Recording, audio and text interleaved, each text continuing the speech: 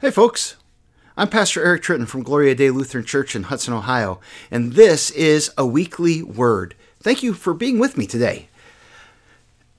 When I'm thinking about the church year and what I'm preparing for and what's coming up, Lent is the next season that we're going to enter into. Lent starts on February 22nd with Ash Wednesday. It's something I'll talk a little bit more about in another podcast here. But Lent is a time during the church year. It's 40 days long.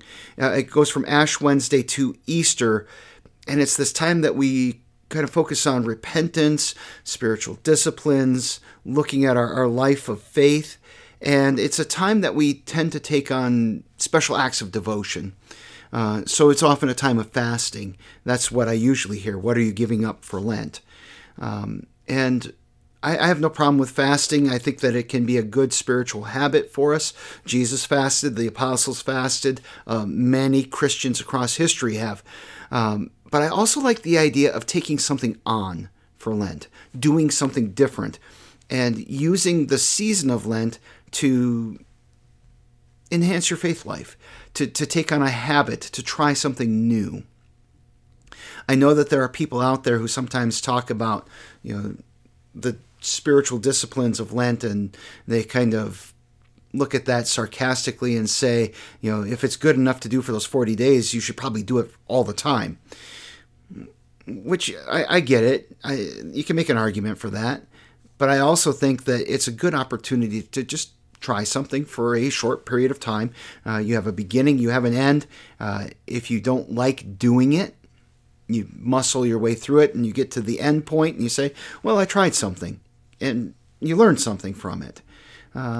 Or maybe you get to the end and you say, I really like that. And it's something that you want to maintain as part of your spiritual disciplines. And the discipline that I would like to talk to you about today is taking sermon notes, which might sound weird. If you, like me, grew up in a Lutheran church, there was a point in your catechesis going to confirmation class that you were probably required to take sermon notes. And I remember taking sermon notes, and what I seem to recall is writing down everything that I possibly could, which is really not the best way to do sermon notes. It's not the best way to take notes, period. But my experience of taking notes in a sermon is very different as an adult who does this voluntarily compared to when I was a kid and I was required to do it. As an adult, when I've taken sermon notes, and I do like to take sermon notes if I'm listening to a sermon online or if I get to sit in the congregation and be a participant and listen to the sermon, I like taking sermon notes. I find that to be beneficial. I carry around a Field Notes journal, and Field Notes it's a brand of notebook, but Field Notes has the saying, I'm not writing it down to remember later. I'm writing it down to remember it now. There's something about writing something down that helps to make it stick in the mind, to help you to be able to really kind of engage the idea a little bit differently. And, biblically speaking, God's people have written down God's word. The kings in the Old Testament were required to copy down the law, which we understand that to be Genesis through Deuteronomy. That's a lot of scribbling. In Deuteronomy chapter 6, in what's called the Shema, where God says to the people, Hear, O Israel, the idea of writing things down where you can see them and remember them is introduced there. It says, write it on your doorposts and, bind it to your arms and these kinds of things. In other words, God's word is written in a way that you can look at it and remember his promises, remember his commands and all of those things. And in Psalm 119, I believe it's verse 9, the psalmist writes, I have hidden your word in my heart that I might not sin against you. Well, I think that writing things down is similar to this hiding it in my heart, or it can be part of that process of helping God's word sink into us in order to hold on to it for another day so that we can live the life of faith and walk by faith. There is a body-brain connection when we write things down. Educators will talk about this sometimes.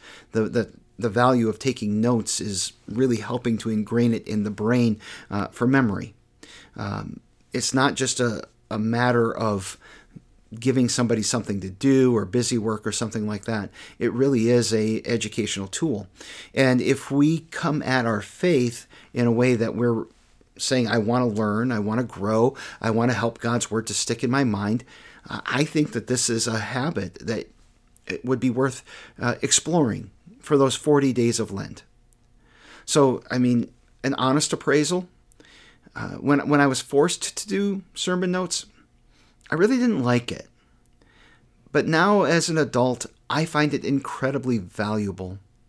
I really enjoy being able to go back to the notes that I've taken and be reminded. I will, in complete confession, I write things down if I'm listening to other people's sermons, and sometimes I steal them for my own. A good idea is a good idea.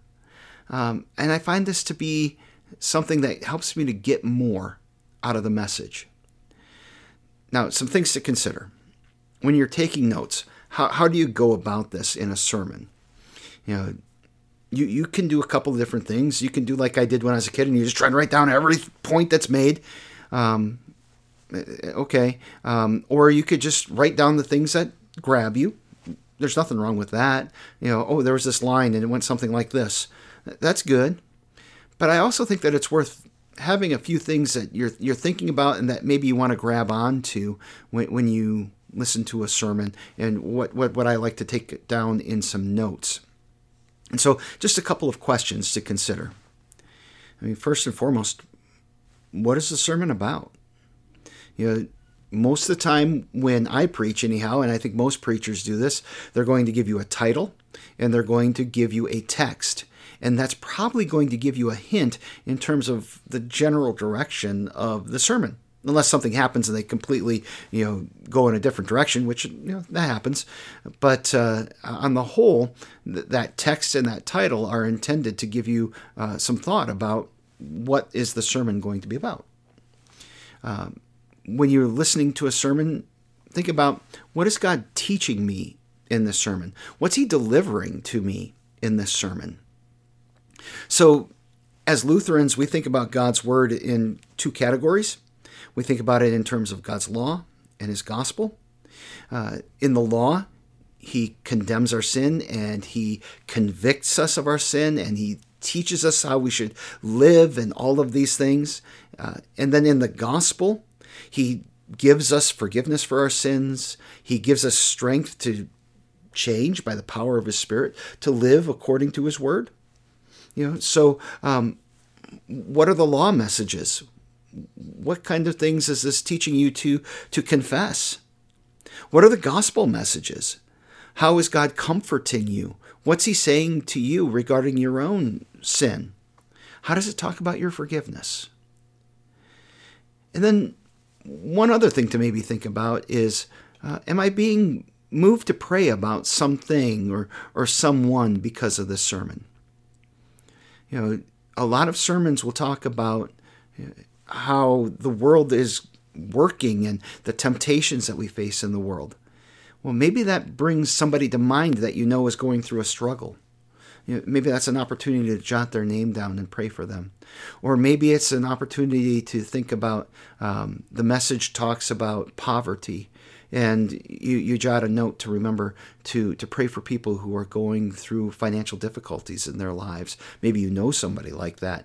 Or maybe you're just thinking about the economic systems, and we've got some inflation going on right now, and there's some people who are struggling, and you just want to generally pray about the economy. That maybe sounds weird to say we pray for the economy, but God is the God of all things, right? So, think about that when you sit down, and I really want to encourage you to give this a shot. I'll show you a couple of my tools here in the last little bit that I have used, not necessarily these specific ones, but these types of things. I mentioned before I use Field Notes. I really like these. It's a good size. This is one of my favorites. I haven't used it yet. It's from the Cuyahoga Valley National Park. They have some pretty covers, some neat themes. I get a kick out of that. I also like these just kind of plain Jane brown copy with this is about 7 by 4 or something like that. Good size, easy to carry around. This is one that I got off of Amazon. I think I got a bundle of 6 of these for not a lot of money, and good size lines inside of it, easy to use. And every once in a while I like to get fancy, and this is a hardcover.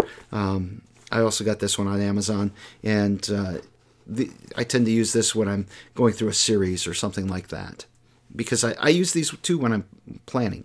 It's a good tool to help you to think things through.